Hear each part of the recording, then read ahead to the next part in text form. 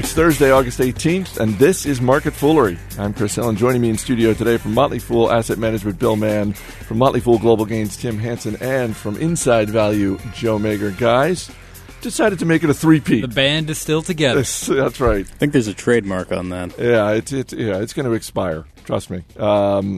We've got. I feel some anger in the room. I got to be honest. At some point, this is all going to boil over, and we're going to, all things come to an end because they end badly, and we're headed in that direction. I think we are. We will get to that later when we get to the outpouring of response from our dozens of listeners. A lot of emails to get to, but we have to start with the big story of the day. It was. At least for the first few days this week, relatively stable in the market. This morning, the Dow down more than 400 points. Tim, one of the things you put out on Twitter, and I'm quoting here, 4% moves are back again. What happened? What happened today to kill the stability? It looks like the catalyst is this borrowing of 500 million euro by an unnamed European bank from the European Central Bank, which has people concerned again about bank failure, which obviously is what preceded the credit crisis that caused the downturn just a few years ago. The one thing that had made this downturn different from the one a few years ago was that banks were still lending to credit-worthy people. A couple years ago, nobody could get capital. So if this is a sign that banks are stressed again and capital is going to dry up, that's where I think people are concerned about a repeat. So it's a European bank. We don't know which bank it is? Oh, no. I don't think they'd want it. The rumors are out there. Societe Generale is down sharply, even though there's a ban on short selling. Yeah. So there's not a ban on selling, though. There's not a ban on selling. We don't know who it is. People have some suspicions, but no matter who it is, it's a problem. I was going to say, so for the sake of perspective, it is safe to assume it is not some small to mid-sized bank. It is sort of the European equivalent of a Bank of America? You would think so. I mean, there are a lot of small banks floating around Europe. The Spanish property lending banks, for example, have had a lot of problems. But $500 million is a lot of, it's a lot of money. So it's probably a bigger player. It's euros, right? Euros. I'm sorry. Yeah, I'm sorry. Yeah. Bill, what do you make of all this? Well, I mean, one of the things that Europe is grappling with right now is what's going to happen with Greece, and one of the issues that they're talking about is if Greece defaults, where does the haircut go to? And it goes to the banks. The banks are the ones who hold a lot of this paper, and if the banks are already stressed this much, it would take very little for a number of the European banks to go basically into receivership if Greece defaults. So this really takes yet another bow out of the arrow out of the quiver for the regulators for what they might do. We also had some economic news here in the U.S. Unemployment up from the previous week. Yeah. We've heard that. Wish we could say we didn't see that coming. Yeah. Joe, what do you make of this? Well, I think the ECB thing is definitely disconcerting. I mean, it's the first time since February anybody's used that facility, and the facility is more expensive than what they could have got on an open market, which suggests that there's some degree of distress there. Yeah. I mean, there's an element of where there's smoke, there's fire, and I don't think it's unreasonable to be a little bit concerned. I wouldn't be, jumping off a bridge on this news or anything like that. And, not a tall one, at least. Yeah, a very low one. Like a 3-foot bridge, like a footbridge. Right. Yeah. Like over a creek. Actually, sounds quite pleasant. I may do that this afternoon. It's hot. Yeah, but, I do think it's reasonable to have those concerns. And if I had a large position in the financial sector, which I do not, I would be considering my options around that. I would say people should not have any kind of large position in the financial. Bruce Berkowitz. In banking. Yeah, I mean, smart guy. Has a strategy in place. He's got it. But for the normal retail investor, I would say the banking sector is just really, really hard right now. The one thing that I would say is that this really just goes to show. I mean, what's going on globally right now is a deleveraging. I mean, what has been taking place really since in the developed world. In the developed world, yeah. Thank you. It's been taking place since 2008. And it's ongoing, and it's not positive. I mean, there are some really bad things that happen as a symptom of a deleveraging. And so, I think this is one of them. Yeah, I read a fascinating paper this morning by Michael Pettis, who's an economist in China, and he was saying that as consumers in the U.S. deleverage, demand is obviously going to drop, which has major ramifications for any of the suppliers in the world, one of which is China. We also supply some things in the United States. But he was predicting that as this happens, the United States will likely become more protectionist in its trade policies because we'd like to get unemployment down, and when that happens, it's going to have massive effects on China, for example, and lead to a period of global destabilization. Yeah, I mean, I think that's right. It's credible but scary. It's scary. Yeah. It's super scary. Let me read this quote from one analyst that I read this morning. He said, every time the economy got the sniffles, we had the Federal Reserve standing by with tissues. This time around, I think the box is empty, and we're going to have to go through this alone. You guys agree with that? Is there nothing that Uncle Ben Bernanke can do to stabilize things? I think what's happened over the last 25 years is that every time that there has been a recession, and to me a recession, in economics is a positive thing. It washes out the bad capital. But every time there's been a recession, the government's jumped in. You have this you have this meme of "Are you better off than you were 4 years ago?" And I think politicians have responded to that in what is ultimately a very negative way, an electable way. Yeah, but a negative real again, way. But the economic cycle doesn't work in 2, 4, or 6 years. It works in 20 years, and and occasionally you have to have a cleansing cycle, and they're not allowing it to happen. Joe?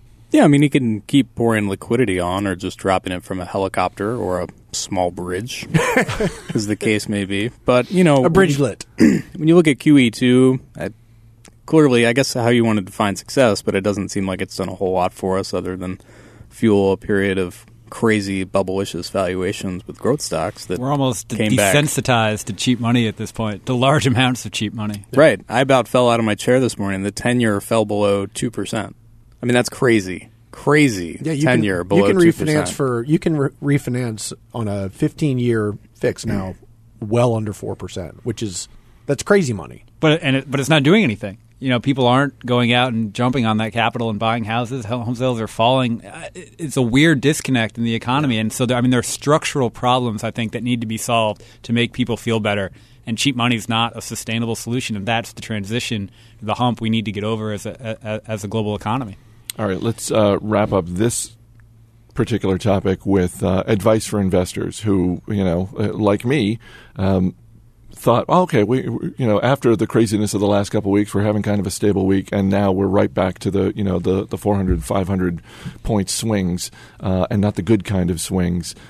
Tim, advice for investors? Well, there are two stocks that I watched that are basically flat today, which means they're generating a good amount of alpha on this day. And flat is the new positive. Yeah, yes. and that is Walmart and Coca-Cola. Mm-hmm. And I would say what those two companies have in common is that they're big.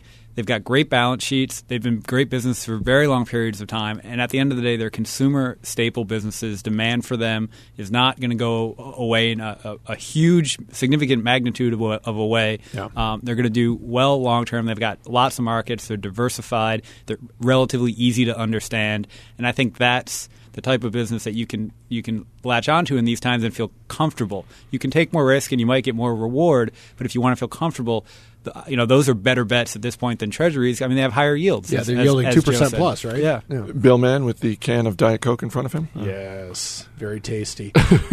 I'm going to actually sort of dovetail on what Tim said, and that is, you don't need to be. I mean, obviously things are very volatile. You should relax a little bit, but this is not a time to get out over your skis and to be going out and trying to find the new great thing, because there are a lot of large cap American and international companies that are trading at generational lows, and you're going to do great. You're not taking a huge risk going out and buying a Procter and Gamble. Joe? Yeah, I'd agree with that. It's tough to build on. I'll say that I think we will look back at this time and marvel that the 10-year got to where it did. Like, we will not be able to believe that it got that low, especially with all the liquidity and junk that we've poured into our financial system and the size of our deficits. I mean, think now about how in 1981, interest rates were 17 and 18%, and how weird that seems. And I think Joe's exactly right. That 10 years from now, we're going to look back at this and go, really? Yeah. So, I mean, if you're, I think institutions are the ones who are ultimately driving that. But if you're just an everyday Joe sitting at home, especially people in retirement who are struggling with this issue of preserving capital and getting some actual income, I would tilt a little more towards conservative dividend payers like the ones we've been talking about as being a logical way to get some income and preserve some capital. I would say that the volatility still is driven somewhat by crazy. I mean, you're not talking about new issues. You're talking about things where there are events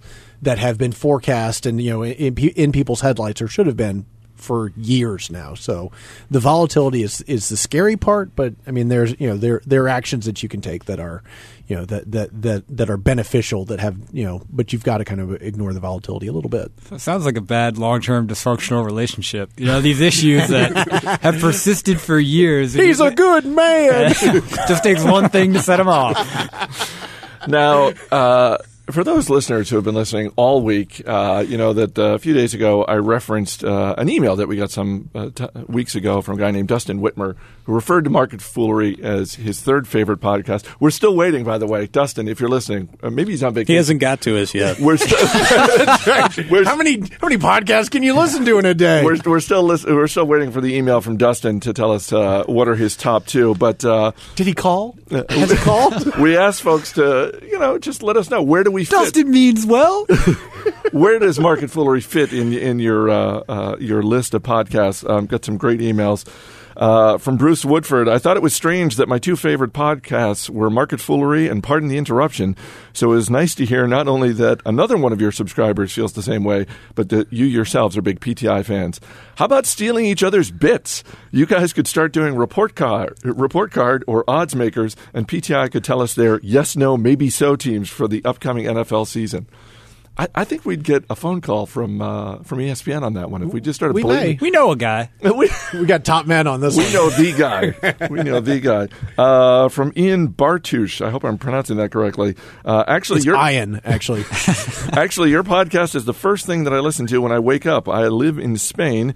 We are 6 hours behind you in the U.S., and your show starts my day with a smile and a laugh. Always a good thing. In regard to Joe Mager's new nickname, I was really leaning towards Angry Uncle Joe, but by the end of the show, I'm thinking a better name might be the Funny Uncle Joe. I think we should just call him. From Kevin Kraft in Pennsylvania, I download the podcast daily. I have to admit that I actually felt pretty bad the other day after the show where Joe was verbally pelted during his It's all in good fun. During his Walmart Amazon rant. Not as bad as Joe felt. After yesterday's show, not feeling bad so much now. Regarding a permanent nickname for Joe, maybe consider a blend of the two, like Joe Mager, the angry Dan Lebitard of the Motley Fool. It's wordy, I know, but it has a certain rhythmic ring to it, especially with a dramatic pause after you say it. Tim, you on board with that, or just too wordy? I'm biased because we've got a lot of emails and the people have spoken, so I'm over on the Angry Uncle Joe side, just because the consensus, I think, has swayed me. But I think the Dan Lebitard of the Motley Fool, that's never going to go away. That'll live on. We'll get a sign for his desk. At least internally here at the Motley Fool. From Jeremy Clark, guys, love the show. I always listen to you guys first, but you're tied with the Steelers Lounge podcast. That's Stillers. Stillers, exactly. Although the chances I make money off the Steelers are pretty slim, so you guys might win that battle. You do, however, edge out my favorite ESPN podcast, which is Around the Horn. And in that vein, I would like to nominate Joe for the Woody Page of Market Foolery. But if that doesn't work, I vote for Angry Uncle Joe. I'll say he gets thrown off the podcast before everybody else each time. I do own a lot of pink shirts. There is that crossover. Joe, you're going to have to leave. You've been compared to Woody Page. You've been compared to Dan Lebitard. Either of those work better for you than the other? No. I got to be honest. By the way, can we revisit the Walmart Amazon debate? Because I think Joe's had a few days to think about it, and I think he has something he wants to say. Exactly. For those who missed it, we basically, in the next 5 years, does Amazon overtake Walmart in market cap? Joe said quite vehemently that it would be Amazon because they retain their earnings, and we were cruel. And that was the third reason I gave. Joe, have you had some time to do some more thinking on Walmart? Yeah, via I Amazon? have. Past the third reason. I will concede. I think Walmart will have a higher market cap in 5 years. Now, I'm not saying I think that means that Walmart outperforms Amazon over 5 Wasn't the years. question. Wasn't the That was question. not the question. We answered the question Chris asks. It was not the It's in my question. contract. Did you? You have a contract? Were you? I just show up here. And finally, a succinct email from Zachary Tong, and I should point out that the subject line of the email was simply "Angry Uncle Joe," and in the body of the email, he wrote, "The only option, really." I think we got a winner. I mean, Clear winner. As you Clear. said, the people have spoken. You know, I'm a Wasn't even very close. kind person, actually, and I don't even have any nephews or nieces or anything. But you have anger. Oh, well, sure. I think much more so than the Dan Le Batard of the Motley Fool. Angry Uncle Joe is going to live on. In fact, AUJ. in fact, maybe T-shirts. Maybe we get some T-shirts made up, something like that. I like it. I've got some pictures that we could consider. We should put top men on this one. Bill Mann from Motley Fool Asset Management, Tim Hansen from Global Gains, and Angry Uncle Joe Mager from Motley Fool Inside Value. Guys, thanks for being here. Thanks, Chris. As always, people on the program may have interest in the stocks they talk about, and the Motley Fool may have formal recommendations for or against, so don't buy or sell stocks based solely on what you hear. Be sure to check out Motley Fool Money Radio Show this weekend. Our guest is retirement expert Robert Brokamp. He will have some tips for protecting your retirement savings during these volatile times. That's Motley Fool Money on iTunes, online, and on radio stations across America. That's it for this edition of Market Foolery. Our producer is Matt Greer. I'm Chris Hill. Thanks for listening. We will see you next week.